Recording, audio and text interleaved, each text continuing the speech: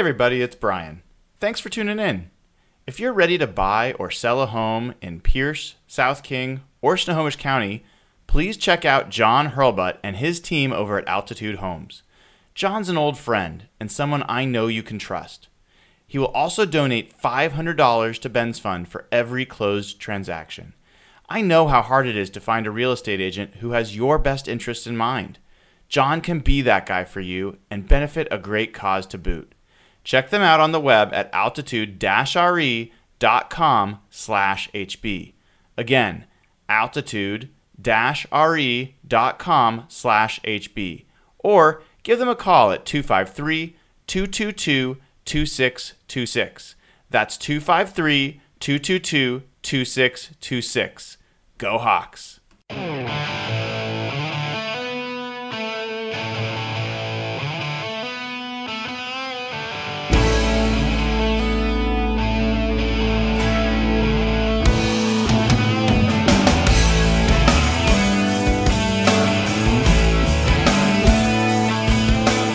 Hey everybody, it is Brian Nemhauser here with you to talk about, well, I guess a lot of things, but we're here for the 52nd episode of Real Hawk Talk, and man, it's a bit of a bittersweet moment in that it's always great to get together with the fellas and to talk with all of you about the Seahawks. But I think we all had hoped that we'd be talking about a Seahawks win and moving on to the second round of the playoffs. That did not happen. And there was a lot of reaction, as there always is, to a loss, especially a loss that ends the season. We're going to break it all down. And we're going to do it. We're going to try our best to do it in a little bit more of a civil tone than we've seen on Twitter in the last few days, and even maybe cut out a little bit of the sarcasm and hyperbole that this show is known for. So we're going to try to really break it down, have a respectful conversation, and try to understand what's going on with that game, with the Seahawks overall. And we'll start by introducing the fellas. Nathan Ernst, it is wonderful to see you for a second straight week. How are you doing? Pretty good. Happy to be here. Congratulations, by the way, at Nathan E11 getting named as one of the handles to follow in the Seattle Times article on Seahawks Twitter. I was a footnote, but that was pretty surreal to be in the Times like that. That was pretty cool. Yeah. Print edition. Nice to see. I think you and Josh, Cable Thanos, were the two that made it in the print edition, which was cool to see. Jeff Simmons from Toronto. How's your internet, dude? Is it going to work today? I hope so. I might have broke it after that game Saturday night. I might have smashed it, but dude, you're smooth. It's smooth like that shave you got going on. It's great. All right. So welcome back at Real Jeff Simmons on Twitter. And then the man, the myth, that has been fighting all sorts of fights on Twitter. People followed him because of his positive, effervescent optimism about the Seahawks, and they are now getting treated to his pessimism and skepticism. And it's made for some interesting Twitter discussions. How are you doing, Evan? I'm doing well. I'm actually really excited to have this conversation because I agree with you. Like, Twitter's been pretty toxic the past couple of days, and I'll fully admit, like, I've been a part of that. I've been so pissed off the past couple of days that I'm excited to sit down and actually have like a logical conversation about this. I think it's going to be good. Good. Well, so let's start here, guys. I mean, I think it'd be good to kind of go round robin with your general reactions, and then we'll bring it back. Let's bring it back to two specific reactions we saw one was from Warren Sharp, the other was from Brock Heward. They kind of represent different points of view on that game, but before we even get into those, what were your thoughts about the game? Evan, you want to kick us off? Yeah, I think coming away from the game in the first 48 hours immediately post game, I was really just disappointed in this coaching staff. I was really disappointed in the way they prepared for this game, what they came out doing execution wise, how they adjusted in game, and how the result ended up kicking them out of the playoffs. I think number one, I'd like to say this season has been super fun, and I just couldn't be happier with the fun we had this season. Even like just Josh, like Keeble Thanos making videos every week. That was something I was so excited about, looking forward to every single week. He's actually making another one soon. But, you know, we all saw the tweet thread that Warren Sharp put together post game. There's two really main areas that really disturbed me. Number one, going into the game, we knew the Dallas run defense was really, really good, like top 5 good. So we're a strong running team, but we got our asses kicked in the run game. You know, what's his name? Jalen, not Jalen Ramsey, but you know, Jalen, yeah, who, you know, he balled in run defense. They completely contained Chris Carson. Chris Carson, you know, did nothing basically the entire game. When they finally gave Penny some reps, you know, he pushed a few runs, you know, past 10 yards in the third quarter, but we just knew that their run defense was a strong, you know, asset of their defense. And I think Warren Sharp even pulled up a stat that the Dallas pass defense was ranked 31st in success rate the last month of the season. So, you know, going into that game, you got to think, if the run game isn't working in the first half, you have to attack the secondary, especially with the season that Lockett has had. Lockett only ended up having, what was it, like 6 targets or something like that. I thought they were going to attack the secondary much more aggressively with Doug Baldwin. Doug Baldwin was somebody who didn't even really get involved until I think late second quarter. He got a target. That was frustrating.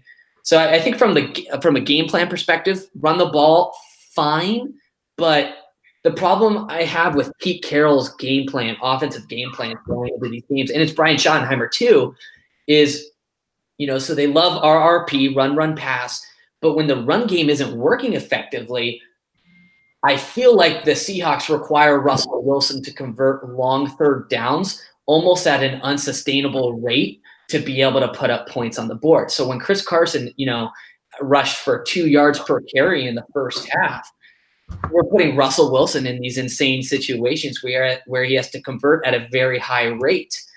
And it's problematic. Like, you can, and when they came back into the second half, you know, run game wasn't working in the first half. Second half, they ran even harder. It made no sense to me that there were no adjustments made. I think the most infuriating thing from my perspective was Pete Carroll post game saying we needed to run the ball more. I don't know how anybody comes away from that game saying we needed to run the ball more. It does not take a rocket scientist to say the running game wasn't working. They have the 31st ranked pass defense in the last month in success rate. You have Russell Wilson, top 3 quarterback in the NFL, and Tyler Lockett, who has a perfect passer rating when targeted. You would think they would aggressively attack that secondary. So game plan and adjustments made in game were super, super frustrating. And it was just a real bummer of a game. Jeff, anything different for you? Anything you'd add? Similar to Evan, in a sense. I watched the game in my friend's basement. I was off Twitter the whole game. So when I was pissed off, I came out of the game pretty pissed off for similar reasons that Evan said. And I was surprised to see just what the narrative that formed. So my opinion wasn't shaped by anything I'd read on Twitter. And my opinion was, coming out of the game, that I thought their offensive game plan, considering what we talked about in the show, what Warren said on the show last week, just basing the DVOA numbers that you had presented to us in our thread last week, it proved to show what Evan just said about Dallas. There was one pretty clear way it looked like to attack them. And obviously I was alarmed to see how bad Seattle's running game was in that game and how ineffective Chris Carson was. And I thought it would be a game similar to Carolina. That was kind of what we looked at last week. So to see them kind of beating their head against the wall and their run game being that bad, I wonder if we all underestimated, I think the coaches too, how all those guards, Sweezy and Fluker and Ifedi being not playing together, they looked out of sorts. And they hadn't looked like that really all year since the first 2 weeks. So I wonder if we underestimated that component. But yeah, I've never been more on the side of analytics Twitter. I even got likes from Nathan and Zach this week and Ben. I felt like a new man. Like I crossed sides or something. But that game kind of broke me. I was really fed up with how the Seattle approached the game. Not much from a big picture sense of run versus pass. My frustration was more from an opponent, just general strategy. I thought their strategy of just trying to run against a team that had clearly schemed for them was just very, very poor. Almost an abject failure. And it took me a while to get past that 3rd and 14 too. I don't know if we're talking about that enough. That one was really hard for me to swallow, even into Sunday. So overall, Evan hit on the key points. I know we're all going to hit on the Warren Sharp points, and it's pretty consistent with guys like Nathan and Ben have been saying all year, and kind of a looming worry about them. I just thought they took the ball out of their best players' hands, and I think that against a team that was vulnerable was setting herself up to lose. All right, Nathan, anything new or different than what the other guys said? No need to pile on if not. No, I mean, not really. I mean, this is like Jeff just said, this is what we were concerned about all year. And so, we've seen this a couple times where their third down offense has failed them, and, that they've been run heavy all year, and they ran into a great run defense, and it didn't work, and they didn't adapt. That was really the shocking thing to me, is that they just didn't change. I think, for a long time, something that Pete Carroll coaching staff has gotten a lot of credits for is their adjustments and halftime and stuff like that. And we didn't see anything like that. And so to see all the problems that we knew were, latent with this offense, and then to see them just, lean heavier into them it just made it all the more disappointing. Yeah. Yeah. So, generally these shows are most exciting when people are in disagreement. So, but I'm going to start with things where I think we're all aligned, and I think most people are, maybe not everybody. We can talk about that, but I think all of us on this show agree that the Seahawks have been run first. It wasn't surprising that they came in and attempted to do that the same way they did in the first matchup between these two teams. I think we all agree that it wasn't working well, and that there was concern that they were going to stick with it. I wrote that in my preview before the game. That was my number one concern, is that Seahawks were going to get pig-headed about the run game, and they were going to stick with it and miss the opportunity to switch over to the pass game, and similar to what they did in Carolina. I think we all agree that happened. I think they stuck with it too much and didn't switch things up. So I think we actually all see that the same way. What was surprising to me was a couple things. One, there was a lot of what felt like confirming your priors going on in this game, in like the follow up to this game, which was basically implying that if the Seahawks had simply passed the ball more often or made that adjustment, that there was 100% chance that they would have won the game. That was essentially the characterization I was getting from a lot of folks on Twitter. Like, I understand how frustrating it was. I was frustrated. Like, Will and I were watching the game together. We were frustrated. Like, everybody was frustrated. And everybody, when they scored the touchdown at the end, everybody knew that was coming too, right? Like, that was not a surprise. But when you actually step back and look at that game, I look at the Zeke Elliott breakout on short yardage before halftime. That was a busted defensive play. That was a huge point-changing, play in that game. I look at the Shaquille Griffin coverage, again, not getting his head around on the touchdown on that specific drive. Again, not getting off the field, and that's potentially a 4-point difference in that game. You look at the 3rd and 14 play. 3rd and fucking 14, guys. 3rd and 14. And a QB draw gets the first down. Like, we're not even supposed to run on 2nd and 10. They're running on 3rd and 14 and picking up the first down. Like, that's a 4-point difference right there. Like, these are pretty big defensive breakdowns that I saw throughout the game. And it was almost like those got almost no conversation because 95% of the conversation was about play calling. And for me, if I was naming the top 3 reasons they lost this game, play calling would be in the top 3, but defense would probably be the other 2. Like, I might even call it special teams, as being another reason in there. So that was a little bit surprising to me. And then when I went back and I looked at the first game and the second game, guys, first game, like we all sat here. Nathan, you specifically is like, I think your quote was, when the Seahawks won that game, you're like, I haven't felt them like, I felt comfortable the whole time that they had that game. Like, it's been a while since I felt like they had a game like that. Is that roughly accurate? Yep. And in that game, they averaged less yards per carry. They were running more often on first down. They scored 24 points in the first game. They scored 22 in this game. Like, I can go on and on. I went through and I looked at the differences between every meaningful stat I could come up with between the first game and the second game. And guys, like, the offense scored 1.8 points per drive in the first game. They scored 1.8 points per drive in the second game.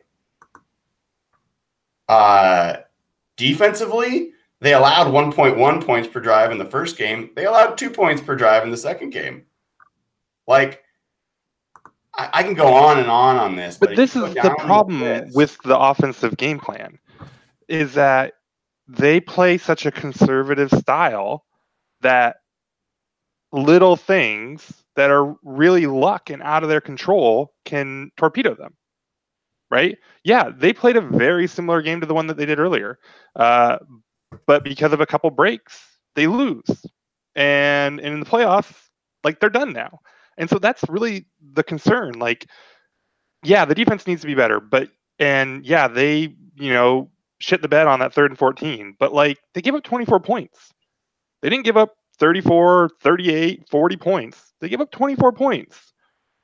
When you have Russell Wilson at quarterback and Russell Wilson is throwing for like 8 yards an attempt, but you keep running the ball at like 3 yards an attempt, and I think that includes some Russell Wilson scrambles, that's a major problem. You're limiting yourself.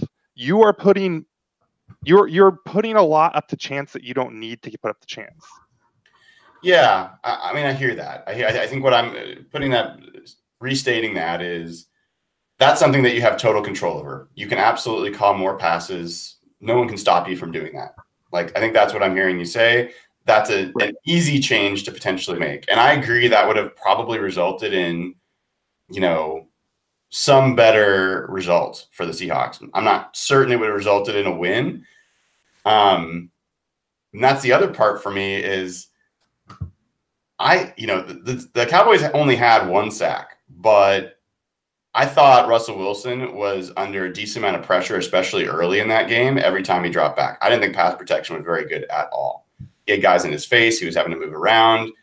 I'm not convinced that if the Seahawks had passed more, that it would have been better. It might have been. There's reason to believe it could have been. I'm not saying it wouldn't have been, but to say that 100% certainty that if they had just passed more, that we wouldn't have seen a Fetty getting like pancaked by DeMarcus Lawrence and turning Russell into a pancake too. Wouldn't have seen interceptions, lost yardage on sacks, fumbles, turnovers. We have to at least acknowledge that that's a possibility. The Seahawks had 0 turnovers in that game. I think that's part of why it was close. It's part of why the Seahawks led in the second quarter, led in the third quarter, and led in the fourth quarter. This was not a blowout loss on the road. This was not Carolina. This was not Atlanta. But they played they had the lead at times, but they played like they had a 10-point lead when they had a 3 or 4-point lead. Right. Sure. I mean, and you're right. It's not just about run pass, right? I mean, we saw them again, into the second half or first half, into the second quarter. They, kind of dinked and dunked and played conservatively and tried to lay up for a long field goal right? And they got the field goal, and then they tried another field goal, like, and then that one they missed. And I mean, Janikowski getting hurt, that's kind of luck. But like, there's just not this. Even if you're not talking about pass versus run, they don't have a killer instinct on offense, right? They want to punish you and they want to impose their will, but they don't have this idea that they want to bury you. And I think that was extra true in this Cowboys game, right? Like they get a 4-point lead and they're like, let's just coast. Let's just run some clock out. Like, guys, it's the playoffs. Put some points on the board. Like, let's go. Come on. Yeah. I mean, Evan, speaking of the defense stuff for a second. So my top 3 reasons why I think the Seahawks lost this game. My number 1 reason is home field advantage. I said it before the game. I believe it after. I think Dallas is a different team, especially offensively, in Dallas than they are on the road. Number 2 for me is defense, and number 3 for me is play calling. I'm curious, from your perspective, like what were the other reasons other than play calling that stood out to you as reasons the Seahawks didn't win this game? That's a really good question. I don't think we're talking enough about how uninvolved Doug Baldwin was. It was a real problem to me that Doug Baldwin did not get targeted. I may be wrong on that, but I'm pretty sure he didn't get targeted until late second quarter. I know he, missed the catch in the end zone, but we need to get Doug Baldwin more involved in that. He's a premier passing threat. You look at the splits when targeting him, when not targeting him. He's amazing. We need him to be involved in this offense. That simple. He needs the ball. So I'd say Doug Baldwin being uninvolved. Defense was a problem. Yes, I completely agree. Jermaine Ifedi had some whiffs this game. We talked about the pancake with DeMarcus Lawrence. that was the standout play. Him just getting thrown back like 7 yards, it almost seemed like. And Shaq Griffin, he was a problem in this game too. I mean, that got a lot of talk during the game. It did not get as much talk after the game. That guy played like shit. Well, I was thinking about it post-game because, we talked about it the past few weeks on the pod about how we felt like he was kind of, back on a good trajectory again. And I don't know if it's maybe we're comparing him to Sherm. I need to see consistency out of him. I don't need to see an all-pro elite talent. I just need to see consistency, not giving up big plays, and it felt like he did. So those are a few reasons in my mind. Jeff, this is one of the worst red zone offenses in football that the Cowboys had. They went 1 for 3 in the first game in the red zone. They went 3 for 4 in the second game. That by itself, that's 8 points, an 8-point swing. What do you think was going on in the red zone? And how big of a deal do you think that was for the outcome of this game? Well, a lot of the plays that ended up in the red zone were just third down mistakes that led to big plays, like the Dak run, it's 3rd and 14, that he goes down at the 1. Zeke gets out on that play where no one contains. It's 3rd and 1 from the 40. So they're getting down to the 1 and the 2 yard line on these big plays. Amari Cooper getting across the field on these third downs. So I think third down defense all day was a problem. I think Shaq Griffin was on a bad ankle, so I don't know how much that affected him, but some of the mistakes we've seen from him all year, not getting his head around quick enough. The contain on run defense was very, very poor. That Zeke play where him and Akeem King didn't hold their edge, that's a play they've been stopping all game. They've had problems on defensively. I think that's part of the reason they did run the ball so much all year. They knew they had a weak defense. The advanced stats showed they had a weak defense, and they were exposed in this game. They got outplayed. Yeah, the Cowboys had 166 yards rushing in the first game, 164 in the second. So the rush efficiency was definitely higher in the first game, but essentially they had the same output on the ground. In the air, they had 137 yards passing in the first game. They had 216 in this game. Went from 4 yards per attempt to 6.5. Dak had scores. He didn't have any turnovers in this game. Those are all big differences that I feel like deserve some some attention. And did you guys see Sando's tweet where he went and compared the two games and actually went through? This is actually shocking to me. And went through and looked at pass percentage on first down, comparing the first game and the second game. Did you see that? It was more in the playoff game.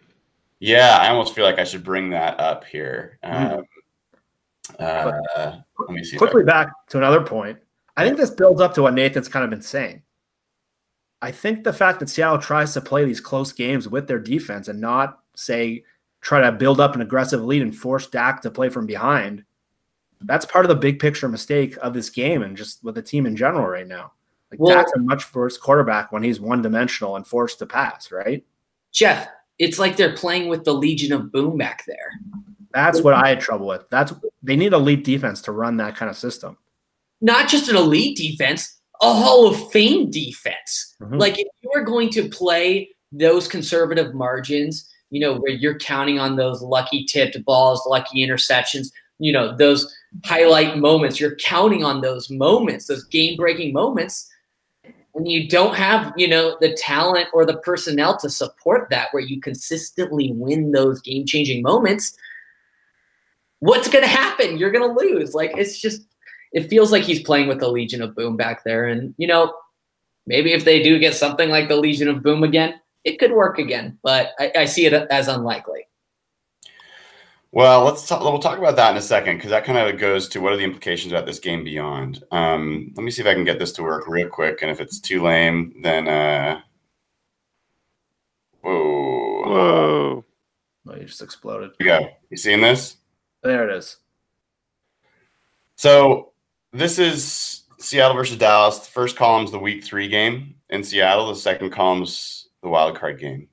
And look here at the pass percentage on first down. So one of the real criticisms we're all saying, and everyone's saying, is that there's too much run, pass. Well, they actually passed significantly more on first down and second down in this matchup than they did in the first.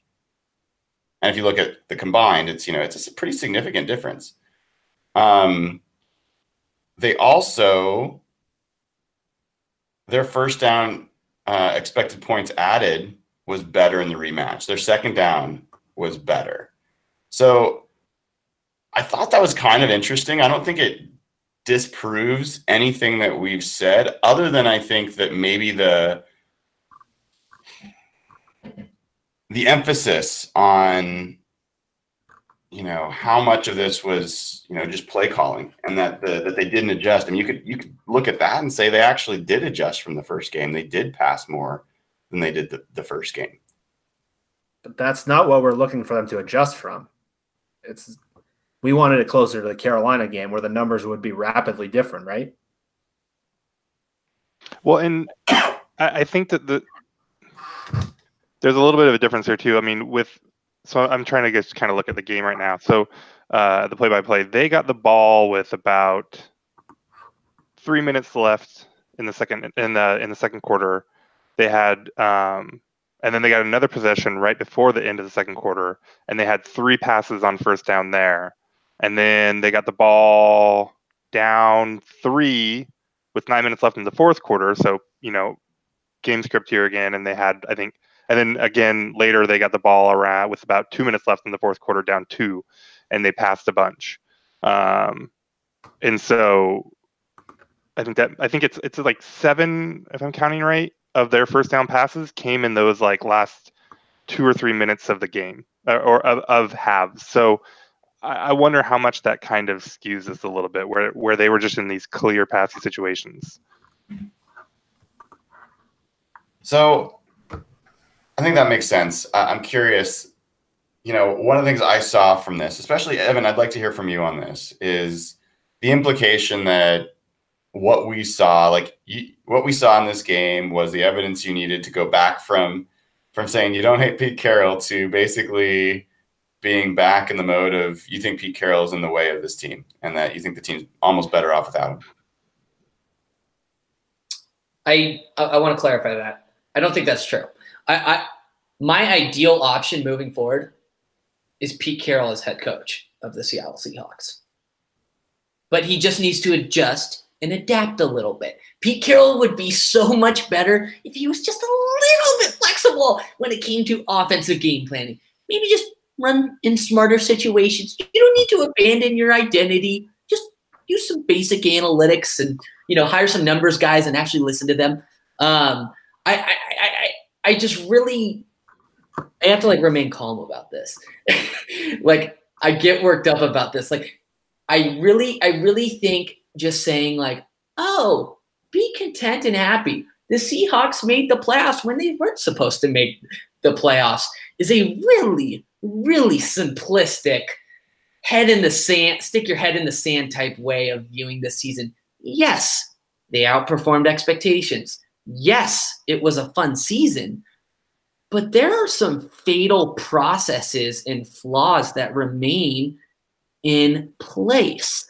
I don't see moving forward are you telling me moving forward, the hope is that Pete Carroll is going to adjust his game plan, maybe be a little bit smarter with, their offensive identity and use analytics a little bit better? Is that the hope? Is that the hope? Is that all the people in my mentions that are cursing me out and losing their minds that I poke any criticism at Pete Carroll? Is the hope that he's going to adjust and change a little bit? Because I would love that to be true, but I have a real concern that Pete is stuck in his way of doing things as he's done for decades, and that he's probably not going to change in his late 60s or whatever.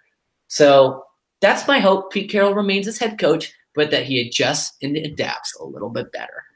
I don't think I really, and I do want to touch on one point. I understand Pete means a ton to this city. I don't want to pretend that there's not an emotional fan protection circle around him. There is. Let's just admit it, because he brought us a Super Bowl. We are hesitant to criticize him, and I understand that. I don't think that's a bad thing, but can we just not pretend it's not there? I think that's a little frustrating to me. I'm looking through your feed because I do want to make sure we're matching words to words here. My impression, I'm having to look for specific examples, but my impression when I've read your tweets has been really veiled, thinly veiled,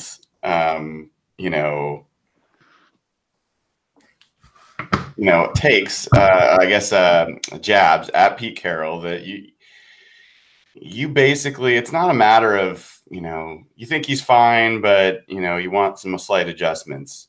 It's maybe gotten there a little bit in the last few days, but it's largely been this guy is hurting the team. That's really the strong impression I get. Oh yeah, no, I stand by that. I think he is hurting the team.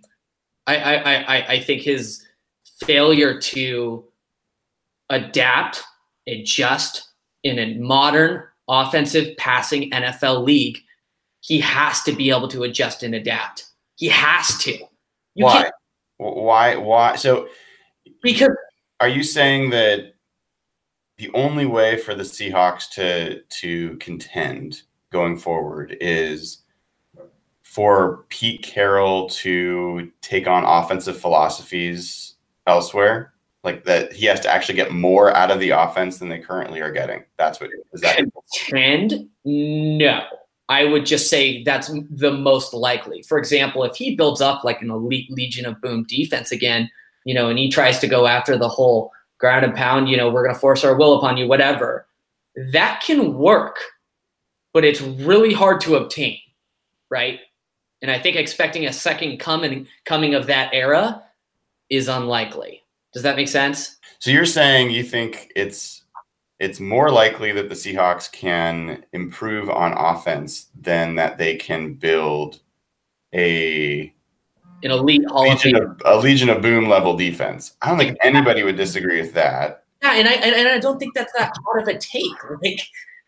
I just don't understand why we can't ask Pete Carroll to adjust and adapt. Do you think the number one priority or the number one thing standing in the way of the Seahawks contending is improving on offense?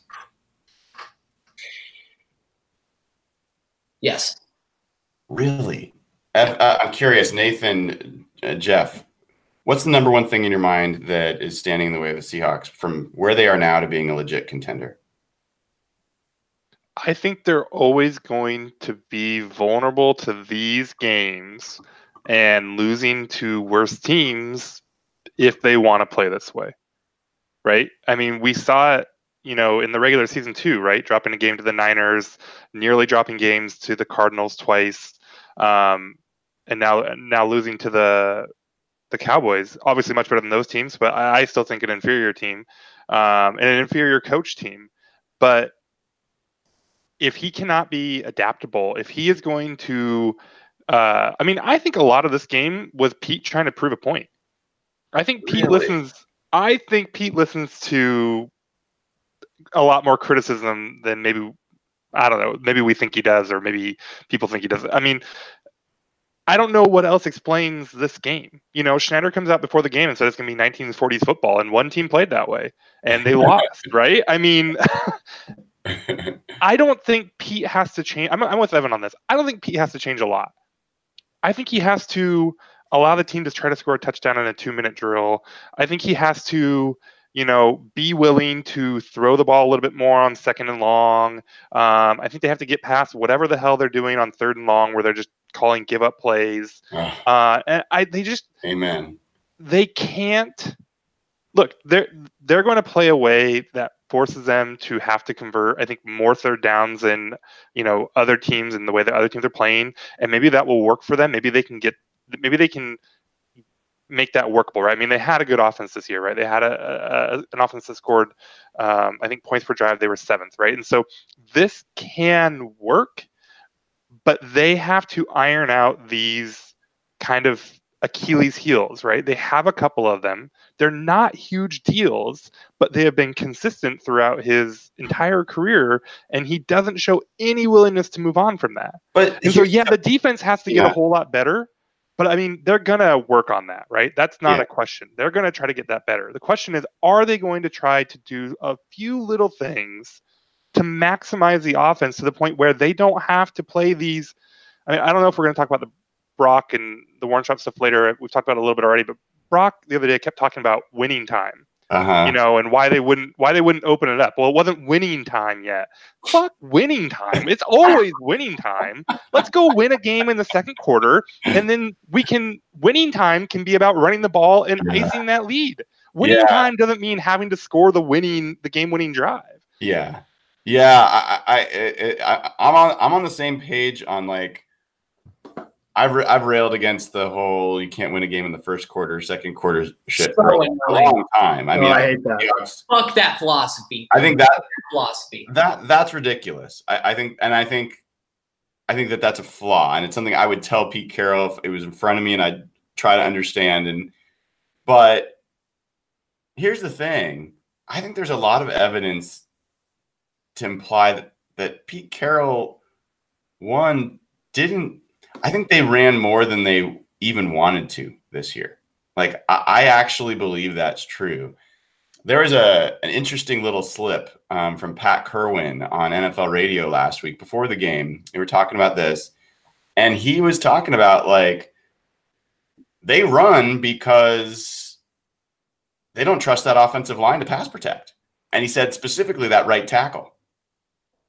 And look, guys, Germain Ifedi, he was better this year. He is flawed when it comes to pass protection. I don't think he ever is going to be a good pass protector. And for those of us who've been Seahawks fans for a long time, I remember a guy like Chris Terry when he joined in like early 2000s at right tackle, and how much of a difference it made to that offense to be able to have reliability at pass protecting.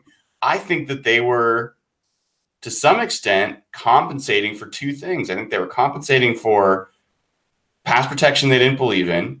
As much as we like DJ Fluker and J.R. Sweezy guys, this was still the 30th, the 31st team in sack rate. Like, they gave up way more sacks per drop back than last year or the year before under Tom Cable. This is not good. Is that going to change, though? I don't know. So we'll talk about that. But the other thing I think they were guarding against is I don't think this defense is very good. And so I think they specifically went out, and they also lost their tight end. Wasn't part of the plan. And I think they adjusted, and I think they put together a run-heavy plan that worked better than I ever expected it to. But if you look at their past years in terms of run-pass mix, they were way off the charts run to pass this year. And if you look at the 2012, 2013, it was like roughly 50-50. And I guess I would challenge you guys a little bit on this notion that Pete's got to change in order for them. He's playing so close that they're going to – the Saints this year led the NFL in point differential. It was like 9-something points a game. The Seahawks from like 2012 to 2014, they were like 10 to 12 point per game differential. Like they were that much better than their opponents. I don't think that they were like just barely squeaking by all the time. They were significantly better, but they were doing it more with defense than they were with offense. I think we all agree for the future, they're going to have to rely more on offense than they did then. My question, Jeff, is like, can they get by just getting better on offense and that being enough? Or is it, is defense the area that, I mean, I don't believe they're going to be a Legion of Boom, but like, is this going to be a good enough defense to contend? Oh, fuck no. No, this defense is terrible. They have 3 to 4 very, very good players. Jaron Reed emerged this year. And then they have 3 to 4 pretty bad players. And as a unit, it was below average with some pretty obvious holes. And so, yeah, and there, in that sense, there's a ton of room to grow. There's way more room to grow defensively in terms of talent, in terms of production.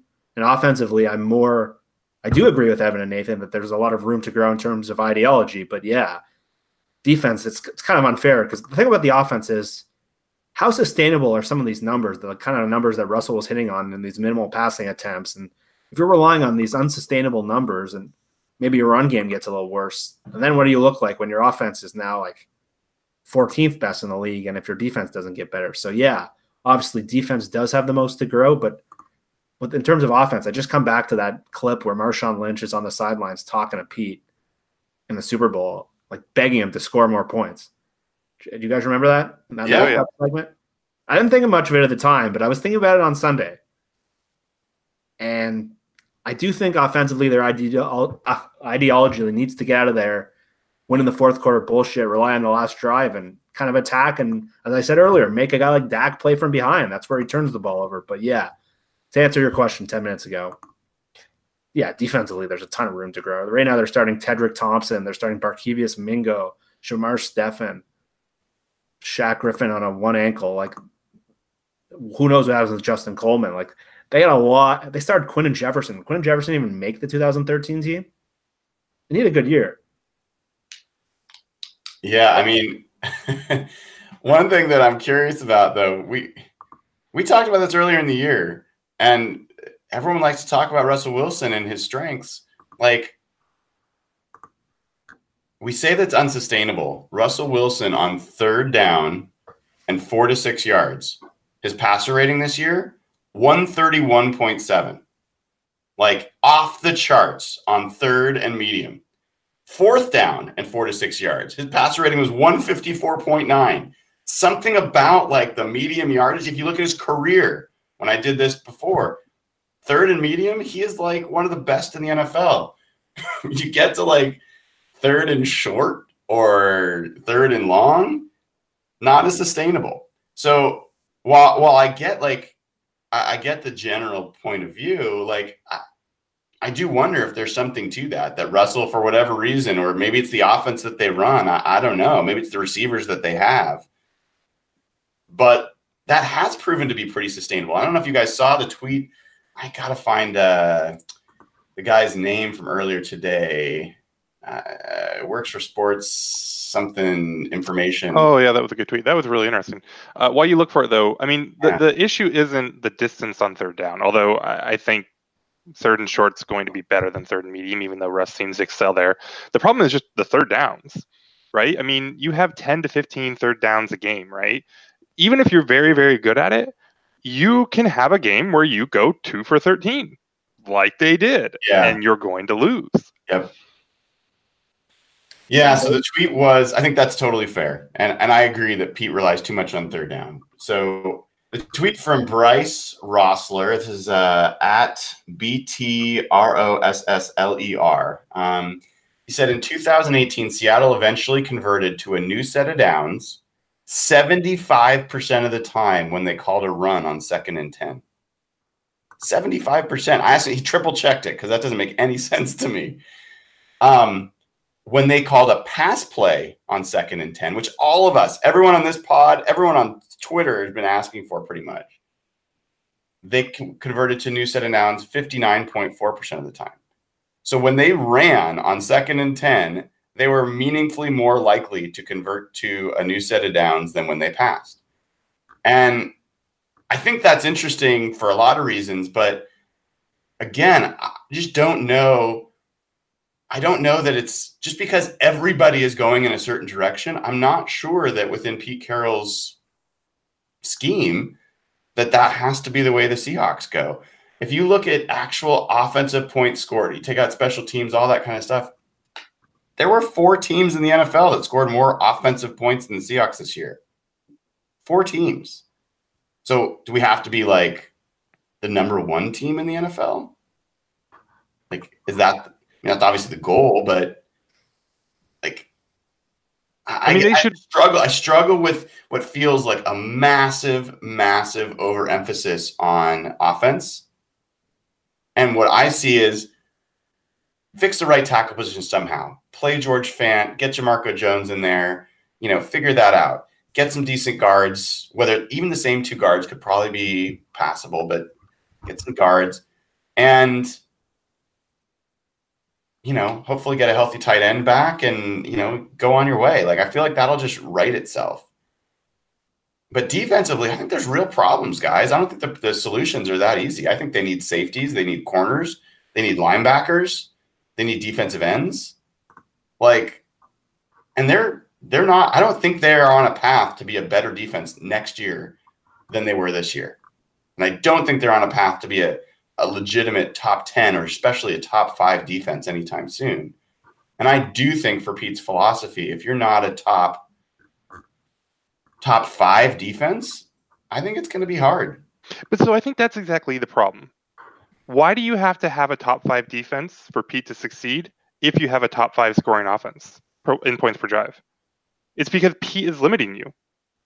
Right? If you are excelling, and they had a good offense, right? And they did it with running. I mean, all that stuff, like, that's true. But if you can't be a Super Bowl contender with a top 5 offense unless you also have a top 5 defense, I think there's something wrong. I don't think that's, like, to Evan's earlier point, like, Pete may be a defensive genius, although I think all these problems that you're bringing up with the defense, I mean, it's probably fair to wonder about what kind of job he did this year. But he's just not likely to recreate the Legion of Boom, not for any fault of his, through his, right? It's just that was a once-in-a-lifetime thing, right? I mean, that was a historic defense. So if it feels like he needs way too much help on the defensive side when he already has a good offense, and I think that's a problem, right? I mean, that's telling me that there's things on offense that are holding you back, that even if you can put points on the board, or it points per drive, that you're not maximizing that advantage. And I think that's what needs to change. It's not that there needs to be some fundamental improvement in the offense. They don't need to go from 7 or 4 or whatever they are to 1, and they don't need to be won by, an entire point a drive. They need to get rid of these fatal flaws that they have, and some of these just little quirks that, when you're talking about single elimination games, are going to bite you. Well, so Nathan, I mean, it sounds like a lot of it for you is, again, it gets back to the things you believe are most under the Seahawks' control, like, and maybe easiest to change. I think that's exactly it. Yeah. Yeah. And also, I have a lot of faith in them being willing to address the defense. I don't think that's a question at all. They're going to do everything possible to get as good a defense as they can on the field.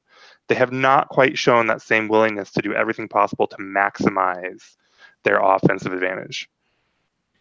Yeah, I mean, I don't think that's too controversial. I mean, Jeff, what part of, I mean, what do you think is you have most confidence in the Seahawks' ability to improve on the defensive side?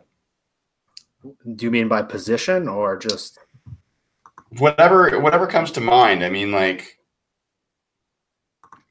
I know I have some biases myself. I'll go linebacker. I think it's the easiest position to find.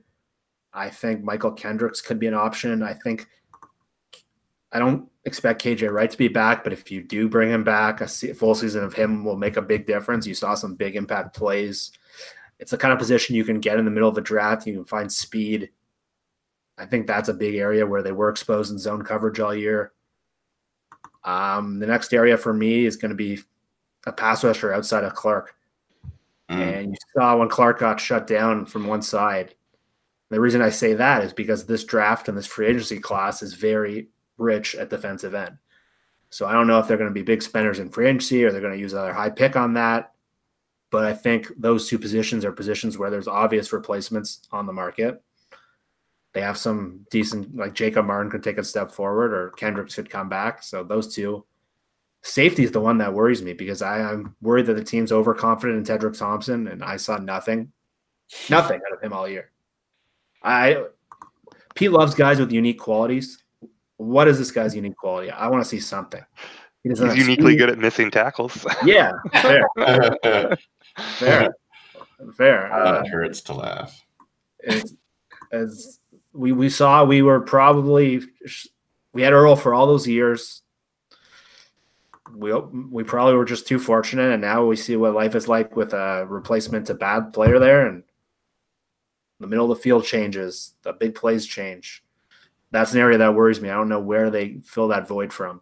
Well, that's an interesting one. So because I would have definitely, Evan, I would have said secondary would be my area I'd have most confidence that Pete could change because Pete's got history in every decade of building a top flight secondary all the way back to the 80s. Secondary coach, played in secondary. But the place I would be like, I have angst about, and like, I almost feel like I haven't been able to share my angst, on Twitter because everyone else is sharing their angst about things that I don't understand why people are so angsty about. Like, the offense is pretty fucking good this year. It's way better than it was last year.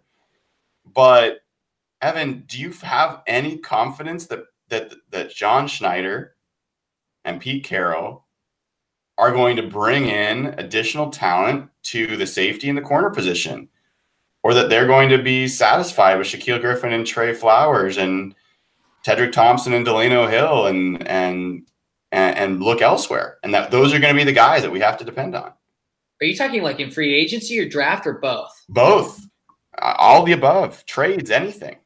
Oh, yeah. I'm completely confident. It's actually one of the areas I'm probably most confident. I trust this team to rebuild this defense. I think they will get back to a top 5, maybe top 3 defense. I trust Pete Carroll's ability and John Schneider's ability to scout and draft defensive backs. Sure, they've had some misses, but you know who we're not talking about? Trey Flowers. Looks like a freaking – okay, I'm not going to say stud. That's overhyping him. He looks good this year for his first year, converted safety, corner, 5th round, maybe 6th round. I don't remember what it was.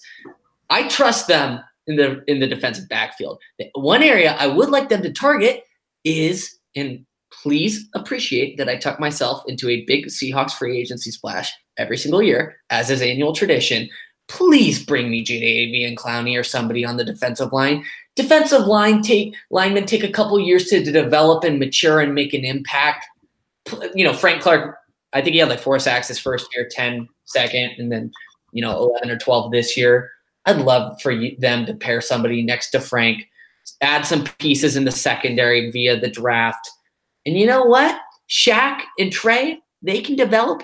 But I think if you can add a free safety, suddenly that secondary doesn't look too bad. McDougal's on a 3-year deal, and we all know how well McDougal has played this year. I just think the pass rush can get better, and we really need somebody to take the attention off of Frank just because they're double teaming him like crazy and neutralizing him. So that's my take.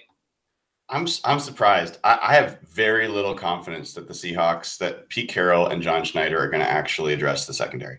I think that they're very comfortable with. I think they believe in Shaq Griffin and Trey Flowers. I think they believe in Delano Hill and Tedrick Thompson. And I don't think any of those guys, including Trey Flowers. I don't think any one of those guys have proven to me that they are game-changing talents on defense. They might be starter level at some level, or maybe like approaching starter quality. But for this defense to actually be great, they need some great players. And who are the great players outside of Bobby Frank and Jarran Reed? No, I think that's fair. I actually completely disagree with you on Tedrick, though. They may be saying one thing to the media, but you know what Pete hates the most? Fucking missed tackles. Who's the king of missed tackles? Tedrick Thompson. Pete is not going to stand for the bullshit that Tedrick Thompson has put on tape this year. I can guarantee you Tedrick Thompson's job is in jeopardy. That man is not going into next year as a guaranteed starter. I absolutely guarantee it. Man, from your mouth to God's ears. I hope that's the case. No, there's no Pete DB mastermind. You think he looks at Trey taking Tedrick taking bad angles and is like, oh, that's okay. My free safety is missing, wide open tackles. No, not acceptable. Unacceptable. Not okay. Pete's not cool with that. You want to hear a hot take? Yeah. Hot take. I had this hot take during my down moments of the game on Saturday. I think Pete having Michael Dixon is a crutch to him. He's too reliant on that super punter. That's made him too conservative on offense. Okay, can we talk about Michael Dixon for a second? Go ahead. Why the hell are we not trusting? I wanted to see some drop kicks, man. Why? Why? Them going for 2 was the only analytical thing they did all season.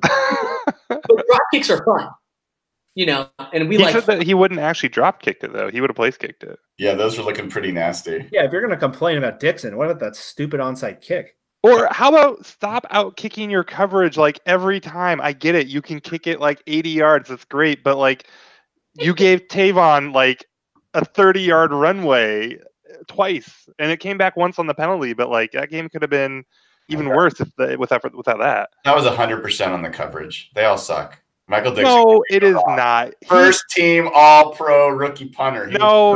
Look, this is a case where Dixon's amazing, but it's actually hurting them. He can boom it forever, but like maybe just up a little more than far. Like, can we just get a little extra hang time? Well, so folks on the chat have been asking for us to talk about this for a little while, and that's the special teams. We've talked about offense. We've talked about defense. I think Brian Schneider's terrible. I think he should have been fired a while ago. And I think coverage, kick coverage, punt coverage, the decisions to take kicks out of the end zone and start how many offensive drives at the 15 or the 20 instead of the 25, the decisions to kick the ball short of the end zone and allowing returns, like strategically, talent-wise, coaching-wise, there is no reason to me why Brian Schneider should still be coach. He also was the guy that picked Sebastian Janikowski to stick around instead of a younger kicker who ended up going to the Pro Bowl in Myers this year. Like, I feel like special teams has been a major issue. And one of the things that I saw when I looked back over the past years that was different is the Seahawks offense used to have much better field position for where they started their drives. And the Seahawks defense used to have much better field position for where their opponents started their drives. And I think special teams has quietly eroded the strengths of this team. Anyone feel differently? Anyone see a sliver of hope? I want to know what blackmail Brian Schneider has on Pete Carroll, because this is a dumbfounding situation. Has special teams play not been bad for like 5 years running? Like since Super Bowl 49, has this not been like a bad unit? Tyler Lockett gave them a reprieve in 2015 when he was drafted. But like Tyler Lockett, like, I mean, they do have an all-pro punter. Yeah. But yeah, no, special teams has been a problem. I mean, we were all shocked when they cleaned house and Schneider was one of the guys to stay. So yeah, I mean, you got we're not going to see Big Head anymore. He's gone. You know, he'll be eating cheeseburgers next year. So we're gonna have some new kicker come in. But I think that's another area that, guys, that should not be a hard place to make significant improvements. And that is about getting young athletes on the team that can, you know, make coverage plays. And, you know, I don't think we saw it this year. I think Shaquem Griffin started to come on, but he was a guy that I think there was high hopes for. It could be an impact special teams player. I don't think he really was. I don't know that you can point to a real impact special teams player the Seahawks had this year that was consistently making plays, whether it was a gunner or anything else. So I think that's another area that the team has a lot more room to improve on than the offense. And they've consistently went out and tried to find special teams guys. DJ Alexander, Nico Thorpe, Shaquem was supposed to be, you know, a good teams guy. There was a couple other trades that they made, a couple safeties. One of them didn't pass the physical, but like, so John Schneider has continuously tried to hand some talent or some guys to Brian Schneider, and they still have these problems. So it's weird that maybe now that they have the mentality of accountability, it'll be Schneider's time to go. Yeah. I mean, that's the accountability piece that I'd be looking for. Oh, stop it. Stop it. Josh Schneider's not anywhere close to the hot seat, Brian. Brian Schneider. Oh, I thought you were talking about John Schneider. No. I think, you know, I think all in all, like if we look at this draft class from this year, John Schneider had his best draft in a number of years. Does anyone disagree with that? This year? This year's draft class. Penny? Well, God, yeah. Tough start. I haven't written off Rasheem Green. No, I haven't written off Green. I'm sorry. Who had more productive runs on Saturday? Okay, this is how insane this game made me. Is I was furious that they didn't give Penny more carries, because try something, anything. I know he had the big run and then he got stuffed and then it was like, okay, this is done. Like, he did something. He did something more than Carson did all game long. Why go away from him? Thank you. I just want to say all the Penny haters can fuck right off. Chris Carson was averaging 2 yards a carry. Rashad Penny bounces his big ass in there and runs for 15 yards on the first fucking play. And that was a nice cut. Like, he found a big wide hole, but like he made a nice move to get over to it. So yeah, I mean, just think about what he could do if he was like 9 pounds lighter. Okay. He's back in shape now. He even admitted it. He lost all the weight that he had gained in preseason. Yeah, I still want to hear the story sometime about how he gained that weight and why he gained that weight. But not only was it Penny, but his runs were to the outside. Every other run was up the middle. Here's another question for you. Speaking of guys who didn't play, Brian, you highlighted all week the differences in the first game and the second game. One of the big ones was David Moore. David Moore played, 12 snaps? I don't even know if he got that many. Yeah, and this is a team that we said was vulnerable in the deep passing game. And what the hell were they doing? I think they went with the guy that they thought was a better blocker, the more dependable blocker. Oh. Do you think that was what it was? It was so stupid. Or was it the fact that David Moore didn't run the route the way they wanted him to run it in the last game, and they lost trust in him, and the one that resulted in the pick from Russell? Great. But didn't he continue to play after that? What's that? He continued to play after that, right? He didn't get benched in that game. Sure, but I mean, it's possible that they did tape review and they're like, Demerit, you're losing snaps. I don't know. I mean, I honestly have had almost no change in my perspective on David Moore. Like, I still think the guy has significant ceiling, highest ceiling, that Seahawks have had at a young receiver in a long time. And I think he's going to be a lot better next year. I think he had a big jump from year 1 to year 2. I think he's going to have a bigger jump from year 2 to year 3. I think he's going to be part of the solution. But, yeah, he was nowhere to be found. They just didn't even give him a chance. That's what bothered me. Throw it to him down deep in the last 4 or 5 games of the season. So, yeah, I know a lot of people are off the David Moore bandwagon, but I'm not one of them. I wish I could have been there to see Evan or to see Nathan banging the table for Rashad Penny. I was literally banging a table for Rashad Penny. I was yelling and screaming because that game was terrible. So what else, guys? I mean, I think we've kind of covered a lot of these pieces here. I think we're all in agreement that they should have run the ball more. All right, Daryl, calm down here. Well, actually, do we want to talk about that? Because Pete was mad they didn't get to run the ball more. I know Pete has said a lot of stupid stuff, and I think he trolls us. And like, I really don't get too much into the coach stuff, but like that was his takeaway. Like, I wish we could have converted more third down so we could have ran more. That's what I think.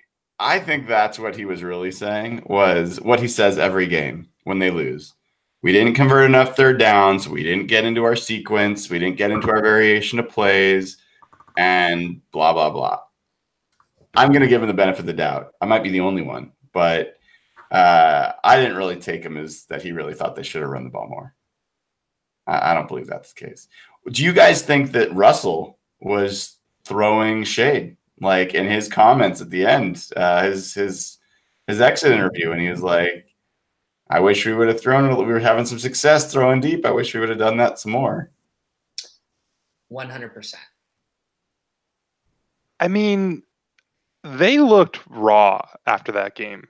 Like, Pete looked like, I know we've done the Pete is tired thing. Pete looks, but Pete looked a little like actually like a little haggard, like a little emotional. Russ looked like his eyes were red, like maybe he was about to cry or had been crying, or like, and I mean, it's a playoff game and like their season's over. I mean, and like, getting emotional at that point, frustrating loss, like it doesn't surprise me, but like, I thought that was one where they all looked a little bit more, they just looked a little raw after that one. What did you guys think about, I mean, I didn't see any of the raw stuff that you're talking about, so I can't really speak to it, but I know you saw the Brock Huard tweet. What was your, so that was pretty inflammatory. A lot of people were getting into it. And I can't even remember the details of it. Nathan, maybe you do remember it. Maybe you can. I mean, he started out, him and Bucky Brooks were the, I'm glad they maintained their identity crew. That was kind of where it started with them. Like, win or lose doesn't matter. If your identity is to run the ball, it's good that you ran the ball, which was, I mean, he was just shilling for Pete at that point. I think like there's really no excuse for not being adaptable, right? I mean, whether you like their identity and whether you like that they tried to go into the game with the identity, like at some point they needed to do something. Like another thing that they didn't do, Tyler Lockett didn't get a single carry. And I don't really remember him doing a lot of the motion in and around, even the fakes that they usually do. So like this was a really stripped down game plan, and it was just clear that like, but all right. Some people wanted to bend over backwards and make excuses for the coaches not doing their job, basically. But then, Brock, I'm trying to find it here. The whole stats nerds not playing the game thing. It's he did resort to that. That's kind of when it's like. It's never honestly, a good sign when you got to pull that argument out. Exactly. At that point, it's like, okay, so you're wrong. So let me poke on that for a second. So I do think it's bullshit to say you never played, you don't really know. Like, that's bullshit. Like, a lot of people didn't play the game and actually can analyze it, can offer points of view on it, have done that. And one of them's the Salk to his Brock. I mean, like, anyway, I think that's crap. At the same time, though, I will say that I think people are way out over their skis on analytics Twitter, as if they know, like, not just analytics Twitter, bloggers, podcasters like us, as if we're certain of what the answer is because we have expertise in economics, or we have expertise in, software, or we have expertise in something else where we can look at these big data numbers and we can say, look, here's a conclusion. If you don't agree with this, you're just wrong. But look, I know for a fact for a fact that there are things about every single play that happens on the field that there is no way for us to know about. What the specific responsibilities were for every player, how they wanted it run, what went wrong, why that affected other things, what the interpersonal issues are between certain players and why some guy gets passed over that has nothing to do with anything logical. Like, there are things that happen that we just don't have access to. I go into it and I just acknowledge that. I know that like there's a significant aspect of information I don't have access to. And I feel like there's the opposite, like the opposite end of the spectrum from you never played, so you don't get to talk about it, is I never played, but I know analytics, so I know more than anyone that ever played. Like, I think that's just as much as bullshit. The most frustrating thing for me as an analytically inclined person is that, of course, the coaches know more. Of course, John Schneider and the GMs and the scouts, of course they know more. But they do this thing like Brock did. Well, you never played the game. What do you know? Like, well, people have been saying for decades now that passing is more effective than running, and coaches have very slowly inched their way to passing more and more and more. And what do you know? It's pretty good, right? Like, it's the willful ignorance. No, but it's the willful ignorance on the part of coaches who could put this knowledge to way better use than anyone on Twitter or anyone with an economics degree named Ben or whatever, right? I mean, like, of course. We love you, Ben. We love Ben. But, like, why can't they, like, why are they so threatened by it? Why don't they incorporate it? We've seen this in other sports. It's a false narrative, though. No, not. You know who started the trend towards passing more? It wasn't analytics Twitter. It was a guy named Bill Walsh in the early friggin' 80s. And he changed the face of the game. He was a coach. Absolutely. And he invented West Coast offense. And guess what? If you look at the incline from pass percentage from the early 80s, it goes like this. They didn't need analytics Twitter to do that. A coach did that. But if they had listened to analytic people earlier, they would have been at the, like, yes, Bill Walsh, again, coaches, they're smart. They know football. They're good at this. But they are stubborn as all hell. And we see this in every sport. Like, there wasn't an analytic nerd. John Hollinger didn't create the three-point line. But analytics people told coaches, NBA coaches had to be told that 3 points are worth more than 2 points. Like, literally. Like, baseball is the same way. Hey, don't steal. It's bad. You get out a lot. Outs are bad. Like, baseball coaches had to be told that outs are bad. I mean, some of this stuff, Pete Carroll would run circles around me if we ever got him on the podcast and like had like some kind of like as deep a football discussion as I could have compared to him, right? Like, no question. The dude, I mean, he's a very, very good football coach, much smarter than any of the analytics people. But if he took what he already knew and what he can do and how he can coach and everything beyond that and incorporated some of the stats, he would be so much better. And we like I said, we've seen this in every sport, right? All of a sudden, what are coaches? What is in style this year? Going for it on fourth down. Now you can say, hey, who started that? Doug Peterson last year, right? A coach. He finally did it. But who was telling Doug Peterson to do it? Stats guys. And it's good. It's helpful, right? But coaches have pushed back on these simple things for so long, and it just to me it seems like it's fear-based. I don't understand why they're afraid of being equipped with more information and more data, but something about it, and maybe it is just something a little bit more, primitive than that. It's just some kind of, oh, you never played the game, you're an outsider. Maybe that's why they don't want to do it. I don't know what it is, but like some of this stuff isn't dumb, and some of this stuff can help teams, and it's frustrating that a guy who wants to always compete and win forever kind of poo-poos a lot of it, or seems to anyways, with how he goes about it. I don't think it's as dire as all that. I think there's a lot of analytics in the NFL. I think that Pete knows about the go for it on fourth down guy. He's talked about him multiple times. He's looked at the stats. He actually looks at a lot of the analytics. Pete's pretty innovative when it comes to performance management and bringing a guy like Michael Gervais in to do, performance psychology and stuff like that. I mean, I think there's some places you could call out the Cleveland Browns organization, who for years had more analytics input than any other NFL organization. That was a big part of how they were running it. Jacksonville for a long time was. They were failing miserably. So hold up. The Browns, who put that team together that's winning right now? That's the thing, though. I'm just saying, you know me, like where I get fired up is when people make it sound simple. Just do this and everything's easy. Like, just follow the analytics and they'll point you to championships. No, it's not that easy. It is a signal.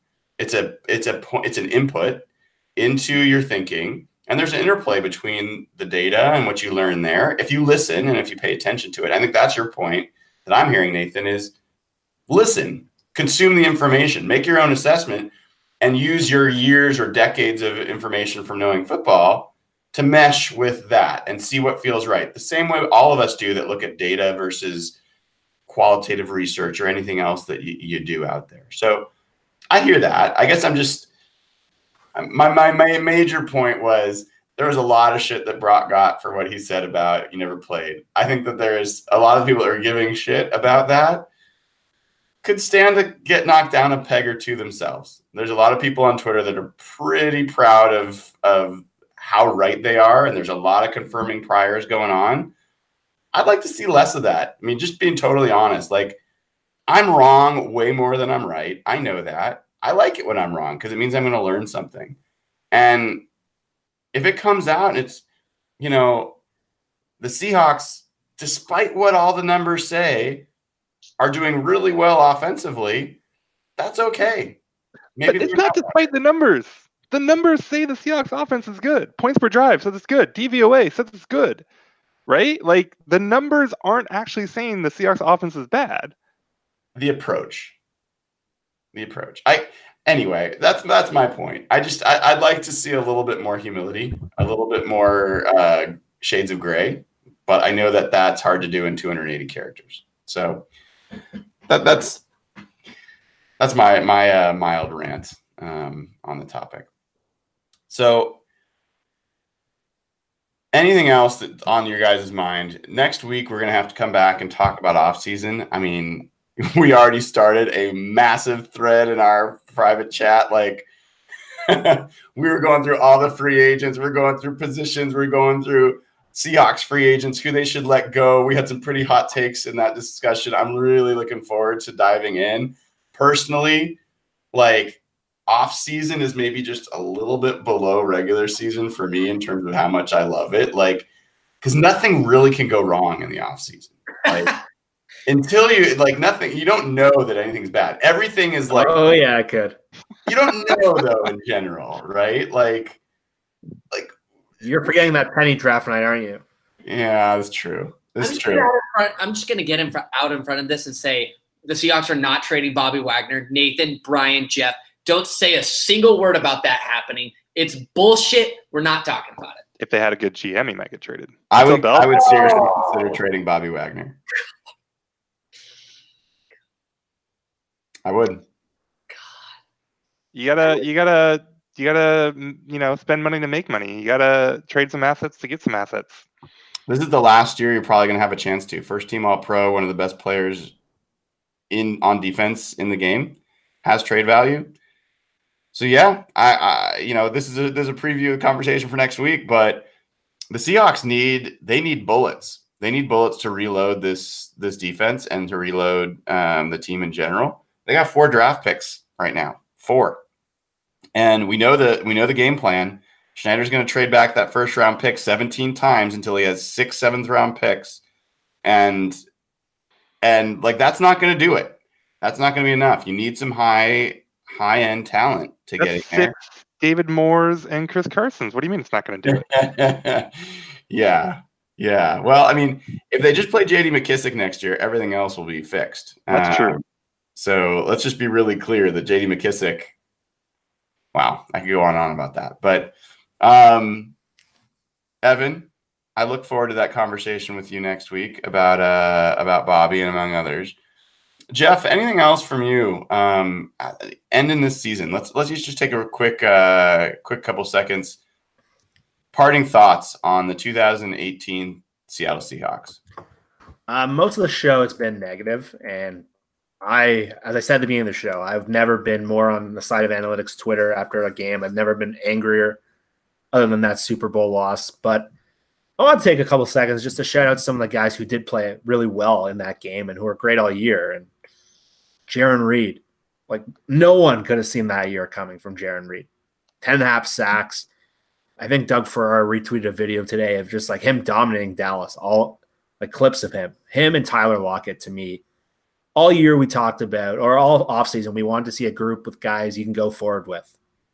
And Tyler Lockett, Jarran Reed, those two really jumped off the page of guys who had levels that I would have never seen coming.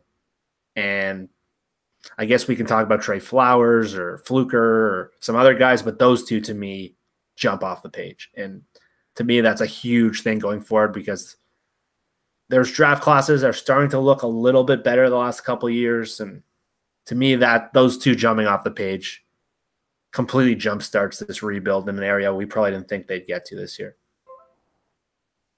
Nathan, parting thoughts on 2018?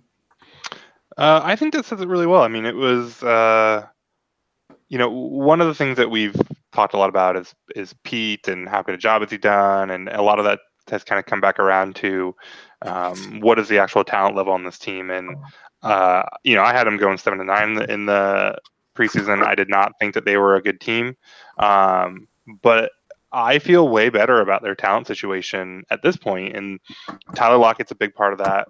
Getting him healthy, him having a huge year, a perfect year on, perfect passer rating when Russ targeted him.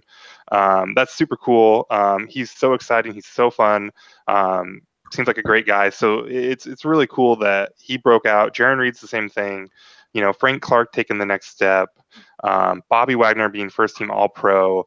All that stuff was really awesome. And I do think that there's a lot more work to be done, to your point, Brian. Like, I don't think that this is something – it is a rebuilding year, but there's probably it's more of an uphill thing there than we maybe think. But just watching all the players kind of blossom and have, these breakout seasons and a lot of things going right for a lot of these guys was really cool. How about you, Evan? Fun, but fatally flawed. They have some real process problems that I have a very hard time, if things don't change, from an ideological and coaching perspective, I have a very hard time seeing this team winning a Super Bowl in the next 5 years. How's that for optimistic, Evan? Yeah, I think, like you said, though, Brian, I think this offseason is going to be super interesting to see how they build up this defense. Maybe they even target receiver high in the draft. Doug Baldwin's getting older, and it'd be nice to add a key weapon for Russell, even though we never throw the ball. Never. It's interesting. So things that stick out to me, we talk about the 2018 season. One, I will just say in response to kind of what Evan said, I think that anyone that's expecting that the Super Bowl is a realistic goal in the next few years, and that should be expected, I think your expectations are maybe out of whack. I think it is far, far, far, far more likely that the Seahawks do not get back to the Super Bowl anytime soon than that they do. It is super hard to get to the Super Bowl, even when you have great talent. The 2013 Seahawks were by far the best team in the NFL as far as I was concerned. They barely, by the fingertip of Richard Sherman, got to the Super Bowl that year, and they had home field advantage. It is really, really hard to do. They shouldn't have gone the following year when they were also the best team in the NFL and were way behind in the NFC Championship game. Super Bowl is a really tough threshold.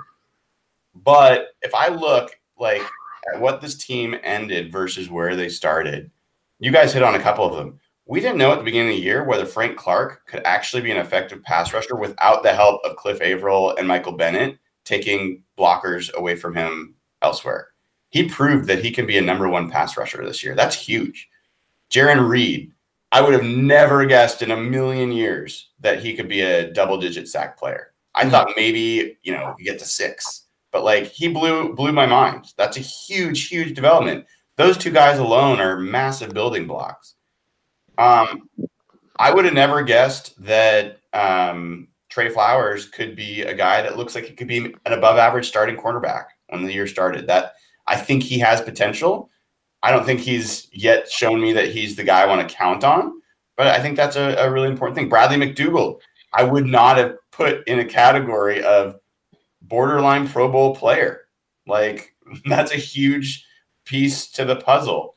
You know, the offensive line, there is no way I would have been convinced that the offensive line was going to be a strength for this team this year, or that this team would be the number one team in rushing. And if I look, kind of zoom back a little bit, Tyler Lockett was great this year. If I zoom back a little bit, I see a team that figured out how to be an effective running offense. That's the major accomplishment of this year. They were effective. They weren't great. I think they can even be better. They're effective running. They were also really efficient passing. They got the deep passing down. I see that they need to figure out intermediate passing. They need to figure out more balance, more creativity. They need to figure out how to throw the ball to the running backs a little bit more creatively in early downs. I think there are ways the Seahawks can be within Pete Carroll's scheme of kind of ball control and pass the ball. And I think they've shown some of those in the past. They didn't do it this year as much. I think we're going to see a little bit more balance there. So, you know, for me, that's the big takeaway, is that there's a few parts to the puzzle that started to click into place that I didn't expect necessarily to click. And so, you know, I'm optimistic that the Seahawks can be a better team next year, but I think that the league is going to be better too. So I think this is going to be a tough offseason. A lot of stuff to talk about. We'll talk about that next week. And with that, we're going to say thank you for everyone that's tuned in. Cable Thanos, Josh, also one of the best parts of 2018. I think everybody agrees on that. Been a great add to the Hawk Blogger team. And looking forward to his end of season video, which you'll be able to find on the YouTube channel as well as up on Twitter. So thank you, everybody. If you haven't already, please click subscribe. Our plan is to probably go to bi-weekly podcasts over the off season. We'll do special occasional if there's something we need to do, but probably bi-weekly. Keep an eye on that. We're going to try to do Wednesdays at 7:30 p.m. Pacific time on the regular, so you won't have to guess when this will be. Other than that, have a wonderful off season. Hope you guys join the Hot Stove League discussions. There's gonna be a lot of fun to things to cover. So cheers and go Hawks.